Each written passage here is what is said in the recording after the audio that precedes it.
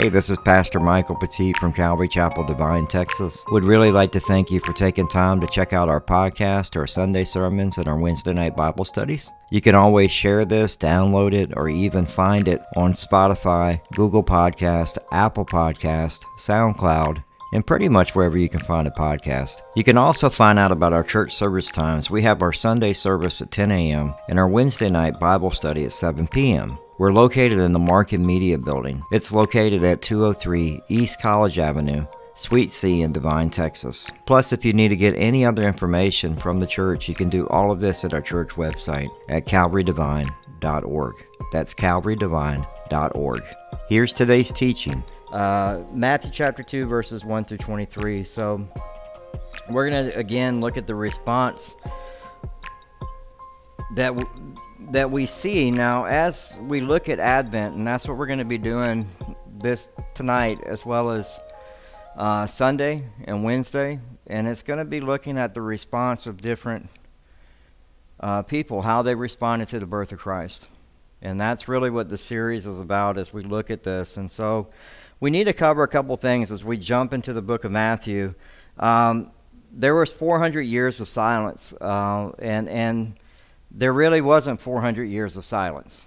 That's what they would say. The last scripture that was given was in Malachi, and so they hadn't heard from God for over 400 years, and so a lot of stuff had happened, and so over that 400 years, it was pointing to the forerunner of the Messiah. And so the other thing that was really important is there was a world language, which was Greek. And so everybody spoke Greek. And so Daniel kind of explained this. We went over this in Daniel as he had the statue for King Nebuchadnezzar. And he talked about the Babylonian rule. He talked about the Persian taking over, the Persian rule, the Persians, and then the Greeks, and then eventually Alexander the Great, when he was on top of the world, was a drunk. Did y'all know that? He was struggling with alcohol. He was not happy. He had everything. He had conquered the world. He ends up dividing his nations up to 4 generals. And with those 4 generals, they began to fight the north and the south. And then eventually what happened is one of the rulers brought in the worship of Zeus into the temple, took over Israel. And then that's when we get the Maccabean revolt that happens. And within the Maccabean revolt, you have, that's where Hanukkah comes from. Because they had the menorah that they lit, and it lasted. And so you had lost control, and then the Maccabees actually got control back of it, and then eventually the Roman Empire comes in and they take it back over again. Now you have to understand is as those 4 generals were fighting, what's in between the north and the south? Israel. They're stuck in the middle of this thing. Israel is the center of attention for all of this, and it still is. It still is. It's very important that we understand that. Then we had and all of that stuff, even though we go through it real quickly, Daniel predicted that. Every one of those things were fulfilled in prophecy. And then we have the Greek language, which was the common language. They took in about 285 BC. The Hebrew scripture was translated into the Septuagint. And that's important because everything is being set for the scene, even for these wise men to travel 900 miles. There's actual travel routes and routes that they can go because of the Roman Empire.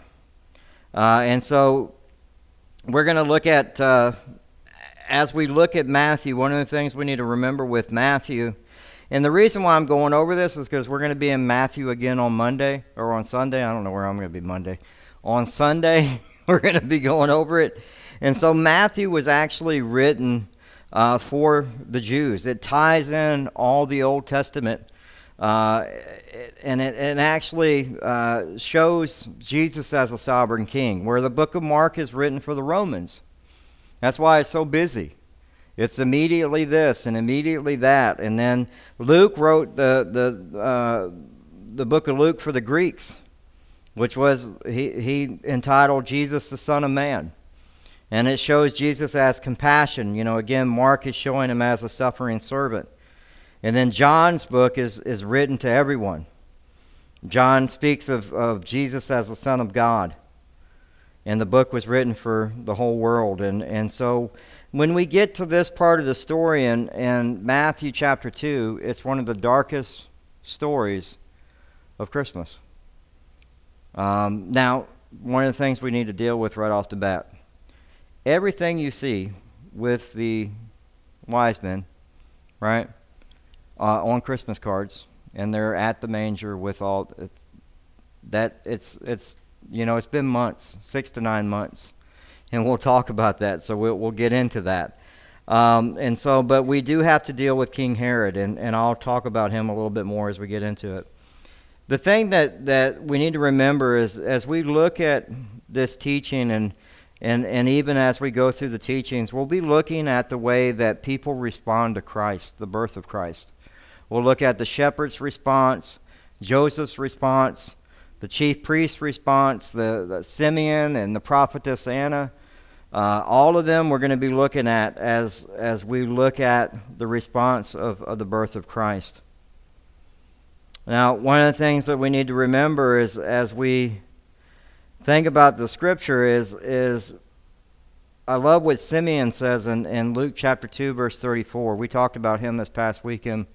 And Simeon blessed him and said to Mary, his mother, "Behold, this child is appointed for the fall and rising of many in Israel, and for a sign that is opposed, and a sword will pierce through your own soul also, so that thoughts from many hearts may be revealed."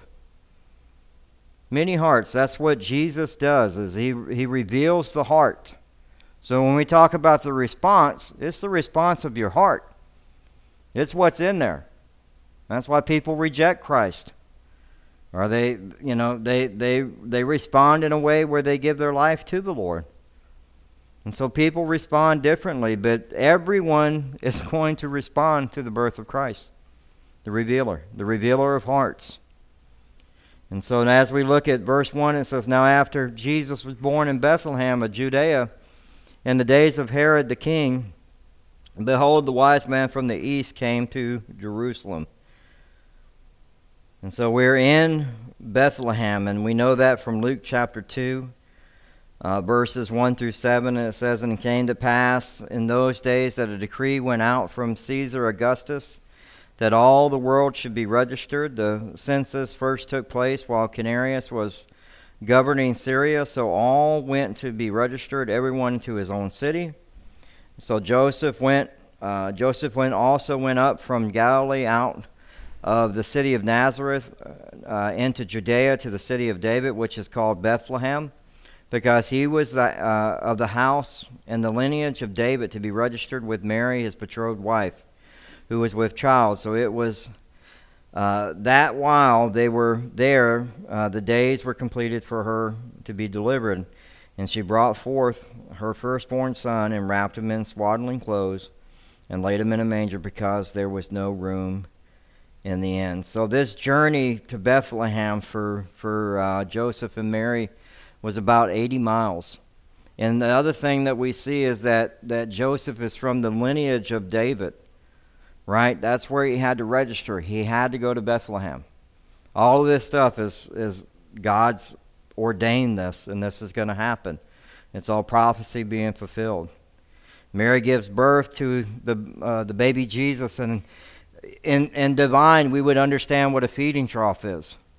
And that's where the baby would have been laid down in a feeding trough, the manger, with animals, and all the stuff that happens with animals, even in the stalls if they're not cleaned out.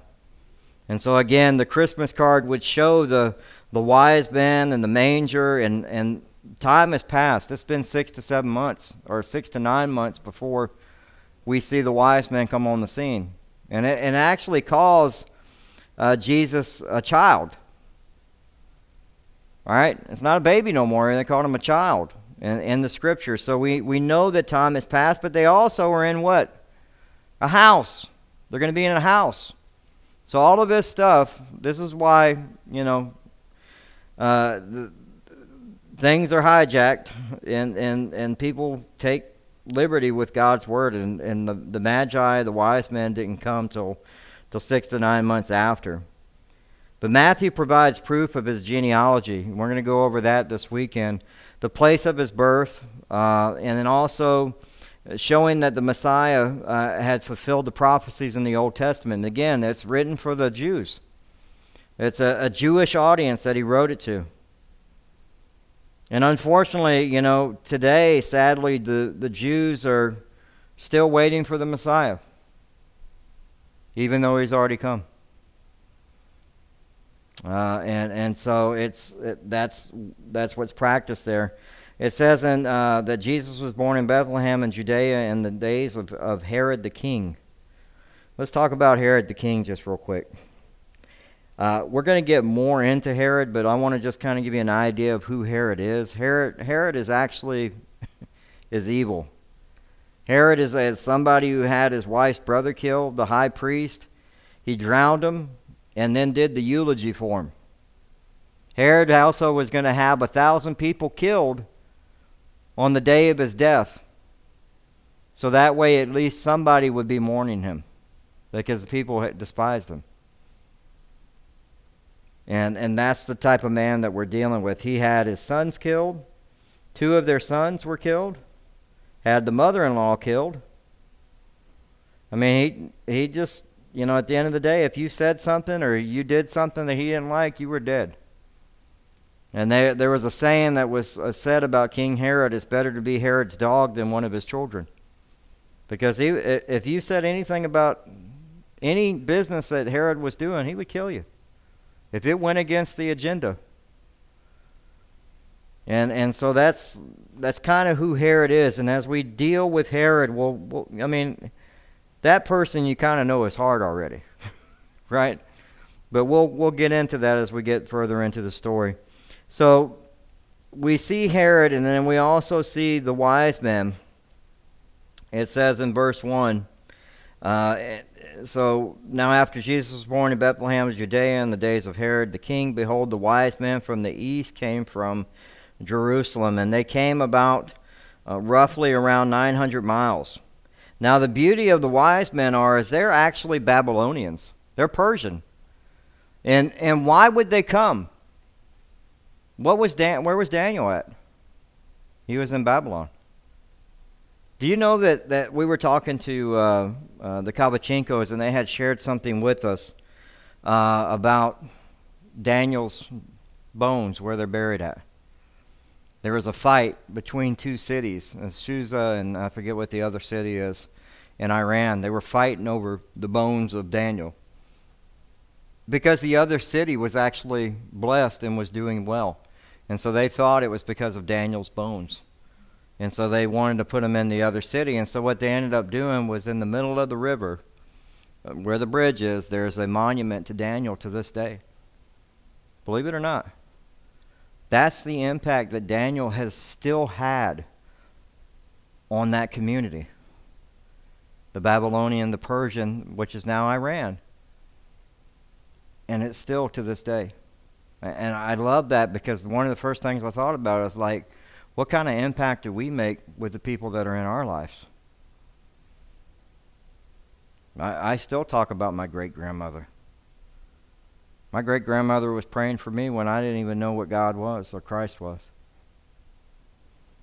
She was doing prison ministry in her 80s. She would go in the prison. And she's about that big, and she'd go right in the jail cell and talk to the people about Christ and minister to them. And I love this, because these wise men come because they would have known the prophecies that Daniel had written about. The wise men were actually, they're Babylonians, and so they were been Chaldeans. They would have been known as either wise men or priests or astrologers, some would say, right? And so they would have probably looked at Daniel chapter 2, verse 2, and we see that there were wise men when Daniel were there. It says, then commanded the magicians, the enchanters, the sorcerers, and the Chaldeans be summoned to tell the king his dreams. So they came in and stood before him. So we know that that there was scripture pointing to the Messiah. In Daniel chapter 2, verse 44 and 45, it says, in the days of those kings, the God of heaven will set up a kingdom that shall never be destroyed, nor shall the kingdom be left to another people. It shall break in pieces all the kingdoms and bring them to an end, and it shall stand forever. Just as you saw that a stone was cut from a mountain by no human hand, and that it broke in pieces the iron, the bronze, the clay, the silver, and the gold, a great God has made known to the king what shall be after this. The dream is certain, and its interpretation is sure. And so the wise men we see, and that interpretation is whatever's happening in the world today, his kingdom reigns. His kingdom reigns. You know, it's very easy for us to get wrapped up in the things of the world. And one of the things I love is these were wise men, but they were wise men that were seeking Christ. There are a lot of smart people. Smart people. I've met them. That could teach me under the table. Which is not saying much. I mean, come on. But the thing is but they don't have application. It's just head knowledge. And what I love about this is these wise men were actually seeking Christ, the King of the Jews. They recognized the Scripture. They recognized the things that Daniel had pointed them to. And they got on their camels and they came 900 miles to worship God, to worship the Son. And we see in verse 3 it says, when Herod the king heard this, he was troubled, and all Jerusalem with him. So you know when Herod gets mad, somebody's dying. So that's why they're troubled. And it says, an assembly and all the chief priests and the scribes of the people, he inquired of them where the Christ was to be born. So we see the religious people, the chief priest, and they're actually they're the ones that are the hardest to win to Christ because they think they're already following Christ. Those are the ones that are hypocrites, and they don't realize that they're following a religion. They're walking in darkness. That's what these chief priests were doing. They were living in bondage to sin.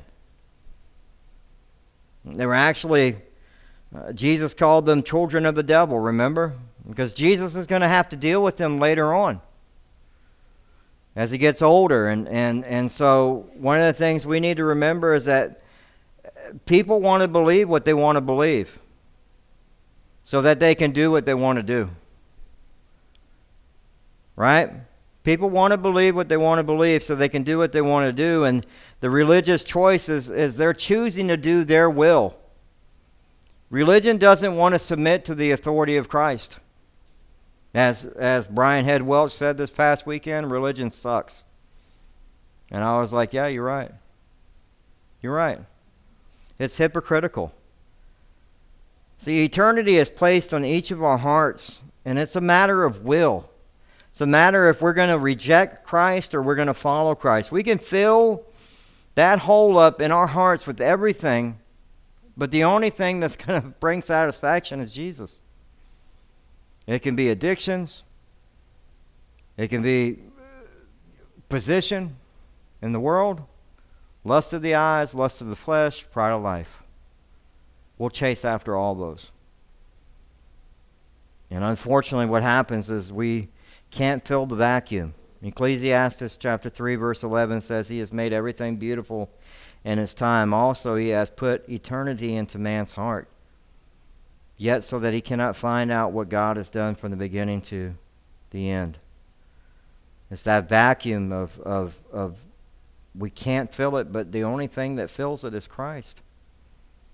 What's sad about this is the religious people could go worship the Messiah, and they were only 5 to 6 miles from Bethlehem. They could see Bethlehem from Jerusalem. And yet they did not go worship Jesus. That's what the religious do. They talk. They talk. They know everything about God, but they don't live their life for God. Mark chapter 3 verse 6 says, the Pharisees went out and immediately held counsel with the Herodians against him, how to destroy him. They're going to deal with Jesus later. And they're going to try to kill Jesus. And Jesus has a word for them in Matthew chapter 23, verse 27 and 28. And this is for anyone who's following religion. Woe to you, scribes and Pharisees, hypocrites! For you are like whitewashed tombs, which outwardly appear beautiful, but within are full of dead people's bones and uncleanliness. So you also outwardly appear righteous to others, but within you are full of hypocrisy and lawlessness. You look like a Christian. You talk like a Christian. But inside you, you're unclean. You're dead. Your bones are dead. You're a whitewashed tomb. And that's what the chief priests, their response to Jesus was no response. We already know everything we need to know about God. We don't need to see the Messiah. Verse 5 says, they told him in Bethlehem of Judea, for so it was written by the prophet, and you, O Bethlehem, in the land of Judah, are by no means least among the rulers, Judah, for from you shall come a ruler who shepherd my people Israel. And it's funny, the chief priests knew the word of God. They quoted scripture from Micah 5:2. That's what they did. They knew, but they just didn't do anything with it. And that's in Micah 5:2. But you, O Bethlehem, Ephrath, who are too little to be among the clans of Judah, from you shall come forth for me one who is to be ruler in Israel, whose coming forth is from old and from ancient days. And that's hundreds of years later, and God ensured the fulfillment of that through his prophecy. And verse 7 says, then Herod summoned the wise men secretly, and he asserted from them what time the star appeared. And he sent them to Bethlehem, saying, go, search diligently for the child. When you have found him, bring me word, that I too may come and worship him. He's not coming to worship him. He's coming to kill him. Because there's only one king of the Jews. That's Herod. The sad part is Herod was never Jewish. He wasn't even a Jew.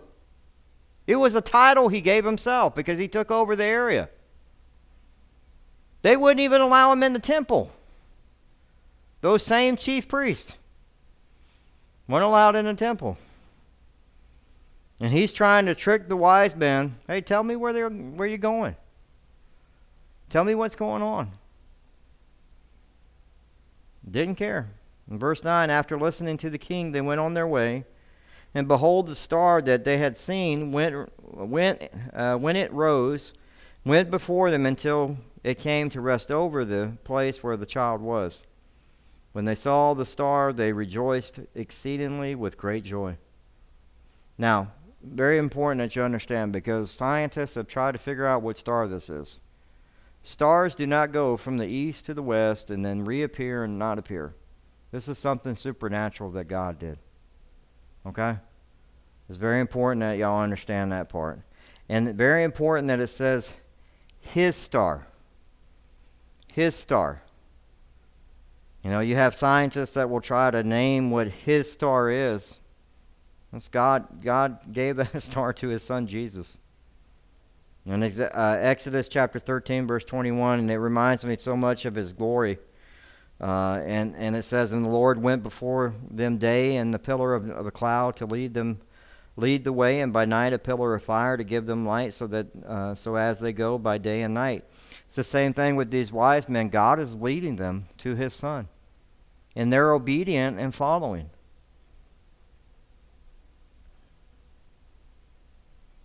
And that's one thing we need to remember, is that we're never in the dark. If you're a follower of Christ, you have the light of Christ in you. And there are going to be times when you get shook up and knocked around, but you need to look to the light.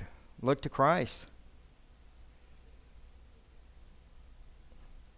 And that's why we went over that verse this past weekend in John chapter 1, verse 14, and the Word became flesh and dwelt among us, and we have seen his glory. Glory as of the only Son from the Father, full of grace and truth. It's a supernatural event. God is leading the wise men, and God wants to lead you with his Word. That's what he left us with.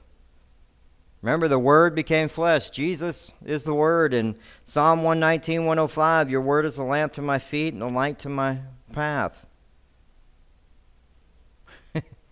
If the Bible's the star, where are you being led? Do you even know where it's at?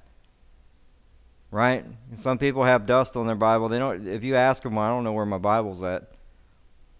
Most of us have it on our phone, so there's really no excuse anymore. But are you opening it? Are you allowing it to guide you and direct you? Because that's what God's Word is for. If Jesus is the Word, and you want to have a response to Jesus, open it. Open it. Spend time in it. But don't just get the head knowledge like the chief priests. They had head knowledge all day long. Apply it. Actually live it out. Verse 11, it says, and they were and going into the house, not in a manger, okay? Not in a manger, not in a feeding trough, in a house. They saw the child, okay, with Mary his mother, and they fell down and worshipped him. Now, very important. Who did they worship? Not Mary. Not Mary. They worshiped him. We're not supposed to worship Mary. I know there's a lot of stuff in the Catholic religion that does that. You're not supposed to worship Mary. You worship him. You worship the Son of God. He's the only gift that we need. And they fell down at his feet. These men were knowledgeable men that were obedient and fell down and worshiped Jesus.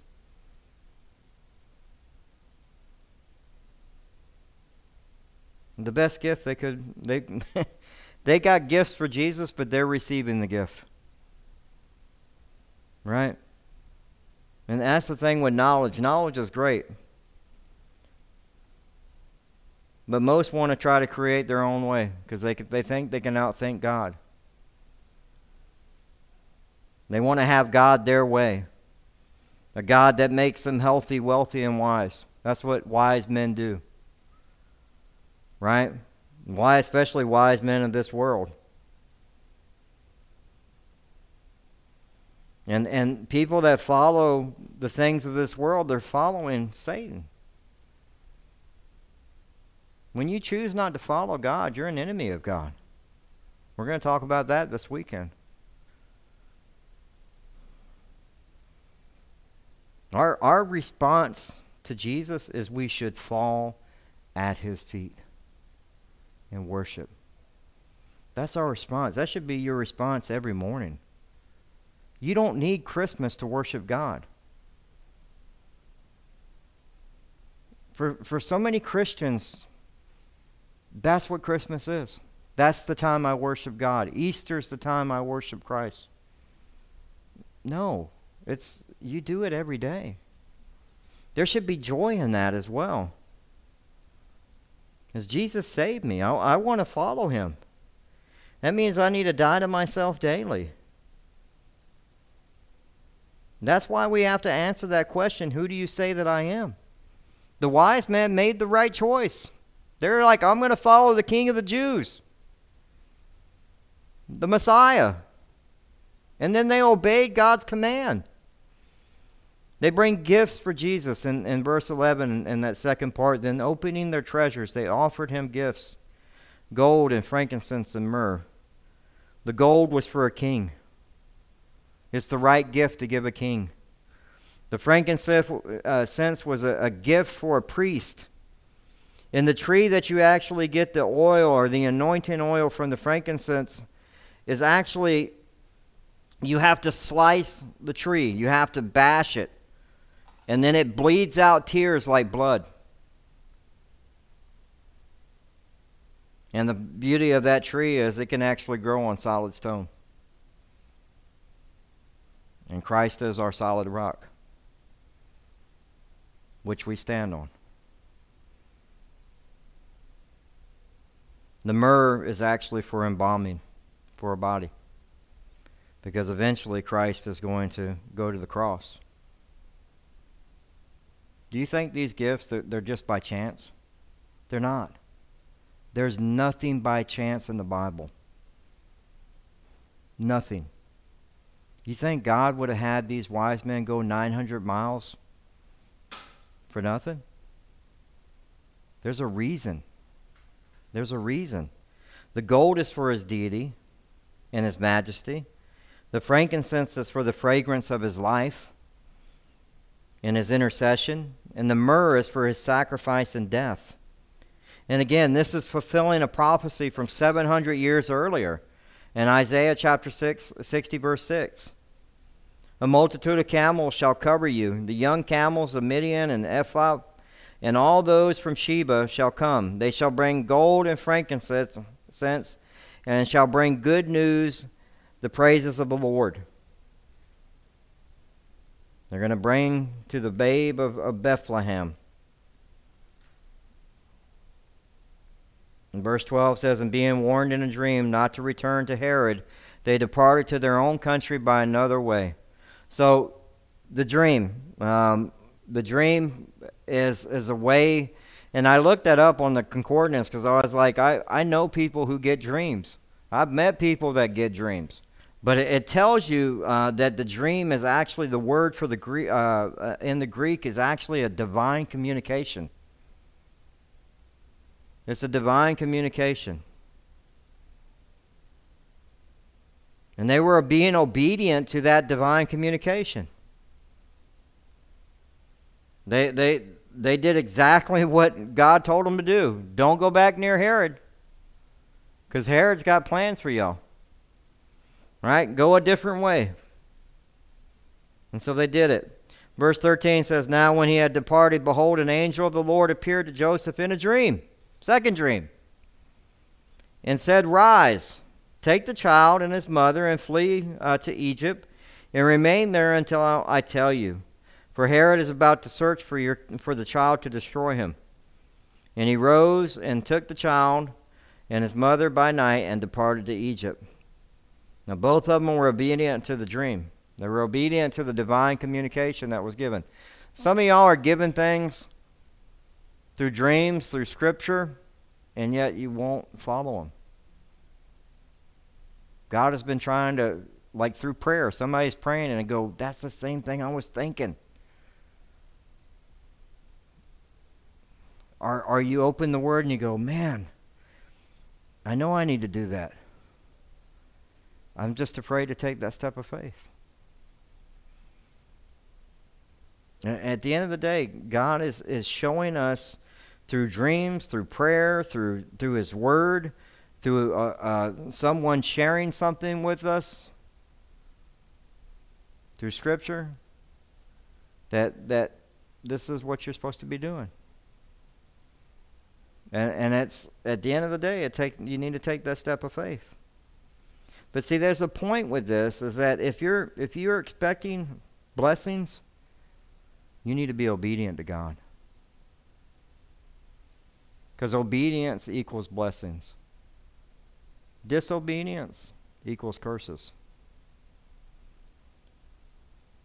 And there's some people that God has been trying to warn and warn and warn, and they're in the same place, and they're messing with the same people and doing the same things, and they're stubborn as mules. I was. My brother was. My brother was so hard-headed, he ended up in jail before he came to know Christ. It wasn't until he went to jail that he finally submitted. We talked about getting to the end of yourself. That was his end. Now, he's still walking with the Lord today, and he's been sober since. He struggled with the addiction of alcohol.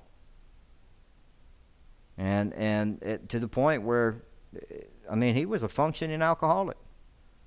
Ran a Outback. Owned the Outback. Lost the Outback. DUIs. Just one thing after another, and then he finally ended up in jail. Stubborn. But God got a hold of him finally. God may be trying to get a hold of you to try to detour you in a different direction. One of the things we need to do is not do things based on feelings and emotions. We do it based on God's word, based on God's direction. And that's one of the things. God may be trying to detour you in a different direction, and you need to do it. Because I love what he says. He already knew they were coming to kill Jesus. Herod, like you think you're getting something over on God. Like, oh, God doesn't know he doesn't know what's going on over here. He knows. He knows everything. Everything. And he's trying to move and save the wise men and get Joseph and Mary and Jesus out of there. In Egypt, and it's going to fulfill a prophecy again. In verse 15 it says, "And he remained there until the death of Herod, and this was to fulfill what the Lord had spoken by the prophet, out of Egypt I called my son." Hosea 11:1 is that verse. When Israel was a child, I loved him, and out of Egypt I called my son. And they fulfilled that prophecy as he goes into Egypt. What does Egypt symbolize? Egypt symbolizes the world. It's the world. And that's why when we talk about the high priest, remember we talk about the difficulties and the temptations of the high priest? He was in Egypt, a very corrupt place. And he would have been tempted. Jesus would have been tempted, but yet he never sinned. Verse 16 says, "Then Herod, when he saw and he had been tricked by the wise men, became furious." And this is where it gets dark. "And he sent and killed all the male children in Bethlehem and in all that region who were 2 years old and under, according to the time that he had asserted from the wise men. Then was fulfilled that was spoken by the prophet Jeremiah. A voice was heard in Ramah, weeping and loud lamentations, Rachel weeping for her children. She refused to be comforted because they are no more." And that's from Jeremiah chapter 31, verse 15. Again, this is part of the darkest story of Christmas. And yet, it's again a prophecy being fulfilled. And when we think about this, and we think about Herod, as we look at Herod's response, what is Herod? Herod is anger and fury, wrath, fear, a little bit of fear, because he's afraid he's going to be not the king of the Jews anymore. And so there's some fear there. And what is all that? And rebellion too. That all wraps into what? Pride. It stems from pride. And Satan is in the middle of all this, trying to orchestrate and kill Jesus. And God knew that Herod's heart was prideful and rebellious. In James chapter 4, verse 6, "But he gives more grace, therefore he says, God resists the proud, but gives grace to the humble." Now, every one of us have a choice to respond the way we respond to Jesus. The chief priests had a choice to respond to him, and they didn't. Herod has a response, and Herod wants to kill him. And unfortunately, we have a lot of people that have that same response about Christmas now. When you start talking about Christ. Jack Hibbs talked about it recently, and I agree with him 100%. When did they close the churches up last time? Easter. What are they doing right now? They're closing the churches in New York and California when? Christmas. If you don't think there's an attack on Christ, you need to wake up. You need to wake up. It's happening. Every one of us have a choice to respond to Christ. Paul had it, Peter had it, John had it, Matthew, Herod, the wise men. You either choose to follow or you're an enemy of God. It's that simple. It doesn't get any more blunt than that, but that's what it says in James chapter 4, verse 4.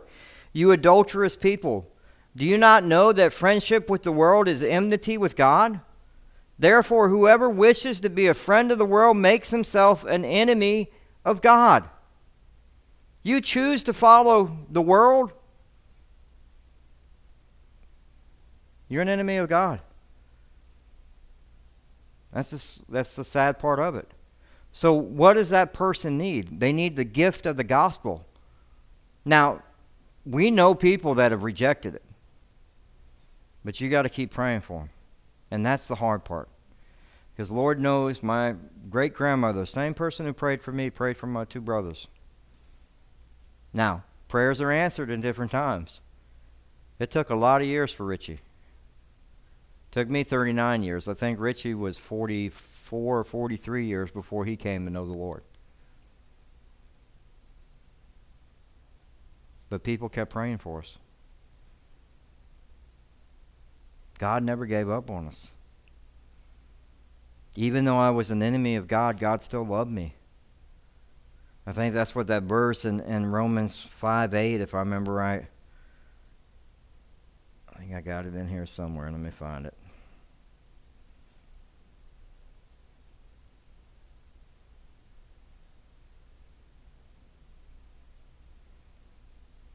When you think you got it, it was right there. It's not.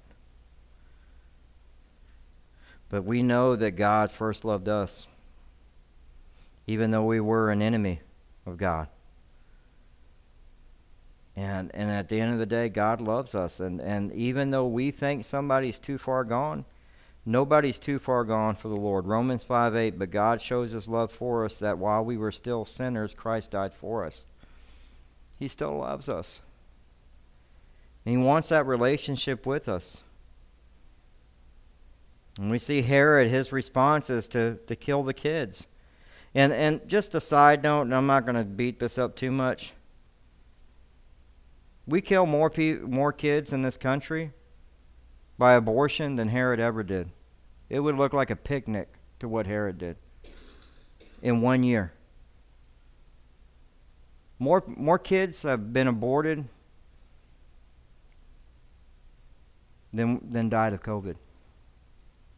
That's the reality. You want to get upset about something? That's what you need to get upset about. And you want to understand why this country is being judged the way it is? Because we've turned our backs as a nation. It doesn't mean that God's not with us individually. But as a nation, we've committed evil. And we have blood on our hands. And so when we read the story of King Herod and we see this dark side of Christmas, we need to remember, hey, at the end of the day, America is doing the same thing, and they're still doing it. And not only are they still doing it, they decided, hey, let's go do it in other countries. We'll pay for it in other countries.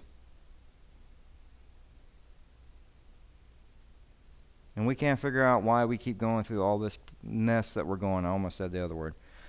Not that word, but the CRAP one. Okay, I want to make sure I clarify. But that's what we see. We need to remember that the enemy, Satan, is and just as Satan was using Herod, Herod's response was to do what? To turn to the world. See, he could have worshipped Christ, but he turned to the world.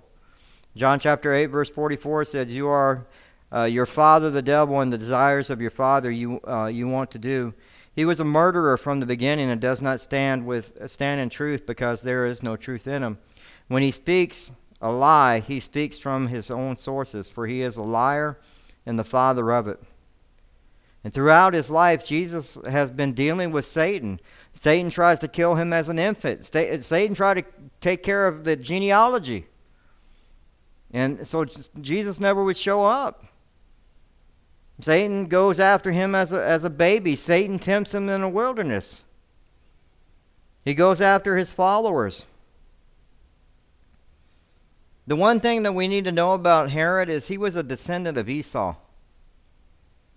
Now, you're probably going, what does that mean? Well, in the Bible, Esau, he was, the Jews despised him because he was Esau wasn't allowed in the temple. And he ordered the most illustrious men of the Jewish people there, and this is Herod, right? Because what Esau represented the world. And Herod represented the world. All he cared about was earthly things. His physical cravings, his satisfaction, all came from the world. That was Herod, and he was a descendant of Esau. That was what Esau cared about. Esau really didn't care about the godly things. He cared about the worldly things. And it's a warning to us as well that when you decide to reject the Messiah, there's eternal consequences. There's scripture that talks about Esau in Hebrews chapter 12, verses 16 and 17, that no one is sexually immoral or unholy like Esau, who sold his birthright for a single meal. For you know that afterward, when he desired to inherit the blessing, he was rejected, for he found no chance to repent, though he sought it with tears. You know what? A lot of people, when they get in trouble, they'll cry me a river. But there's no change in the heart. They don't change. There has to be a change in the heart. God's grace does not fail, but when we can fail to depend on God's grace, you'll end up like Esau. When you stop depending on God's grace for your life, you'll be looking to the world to fix your problems. And then you end up doing like Herod. Herod's whole life, 1 John 2:15, chapter 2, verse 15 through 17. Do not love the world or the things of the world. If anyone loves the world, the love of the Father is not in him. For all that is in the world, the desires of the flesh, the desires of the eyes, and the pride of life is not from the Father, but is from the world. And the world is passing away along with its desires. But whoever does the will of God abides forever. Right? Your focus is the desires of the flesh, the desires of the eye, the pride of life. You're focused on the things of this world. That's Esau. That's King Herod. They had the Messiah. Herod had the Messiah 6 miles from him and did not go to worship. The chief priests had the Messiah 6 miles from him and did not go to worship. And yet the wise man came 900 miles in obedience and fell at his feet. In verse 19 it says, but when, you know what, there's something else in there I just saw too that I meant to, just an FYI. Verse 17 of 1 John chapter 2, verse, little another side note. And the world is passing away along with its desires. You can't save this world. It doesn't matter what myths that we see, all the science and stuff that they say they have, that they're going to need to try to save this world, and we need climate change and all that stuff. That's all. You can't save it. This is a fallen world. Jesus is going to return.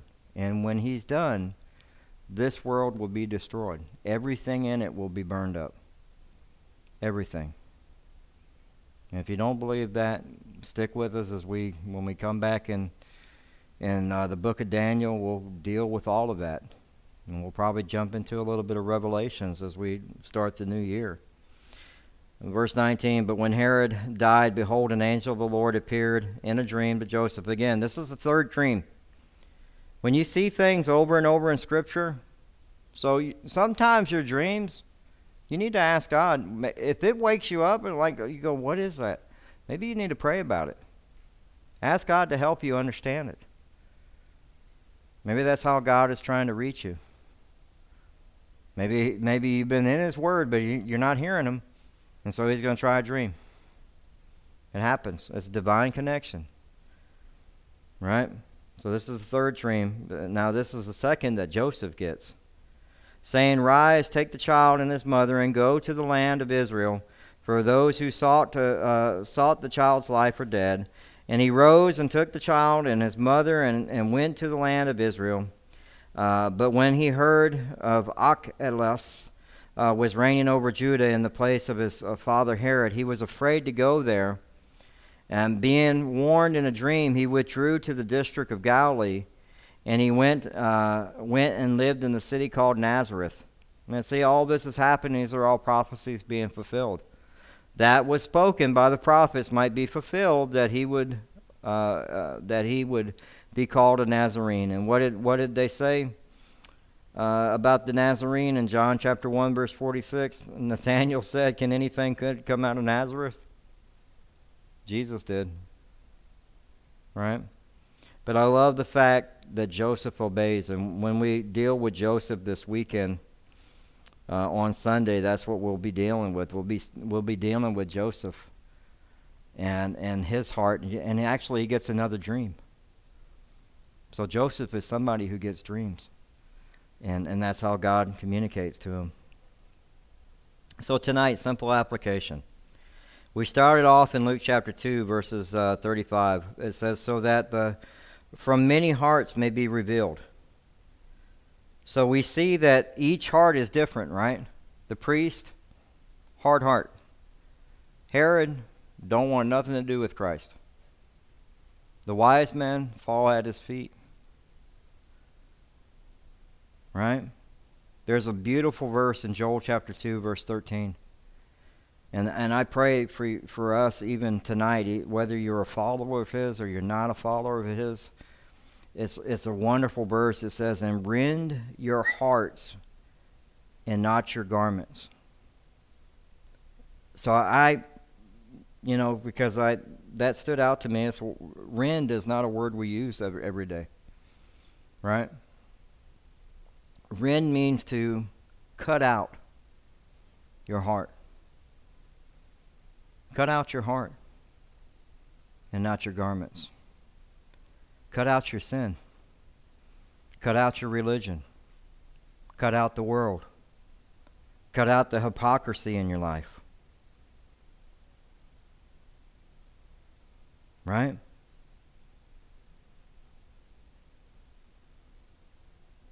It says, and then rend your hearts and not your garments. Return to the Lord your God, for He is gracious and merciful, slow to anger, abounding in steadfast love, and He relents over disaster.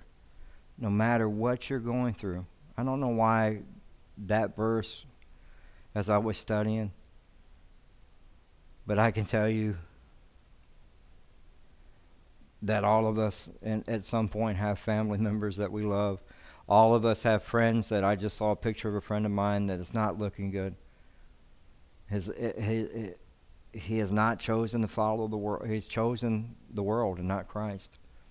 And he's on death's doorstep. You can look at him and he looks like he's 80 years old. He's my age. You need to rend your hearts. If you go, well, you know what, I've had this broken life and I don't know what else to do. I can't seem to get it together. Psalm 147:3 says, "He heals the brokenhearted and binds up their wounds." He binds up their wounds. He's the great physician. Jesus said that in Mark chapter 2, verse 17. And when Jesus heard it, He said to them, "Those who are well have no need of a physician, but those who are sick, I came to call the righteous, but sinners." Can I tell you, I was sick. I'm still a sinner. And I have to rend my heart out at times. See, God replaces that heart of stone with a heart of flesh. A new heart. New creation. The old is past. So what are you seeking this Christmas? Is it the Christ? But for what reason are you seeking him? Is it to fall at his feet and worship him?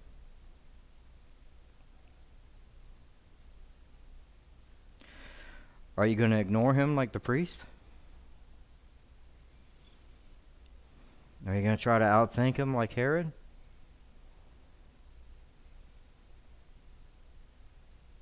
And just choose evil and be an enemy of God? Are you seeking the things of this world? Are you seeking the lust of the flesh, the lust of the eyes, the pride of life? Are you seeking the worldly things this Christmas? Like Herod. Rend your heart out. Cut it out. And follow Christ. And whatever that Joel 2:13, if that's you and you need that, read that every day. Return to the Lord your God, for he is gracious and merciful. There's enough grace for the journey.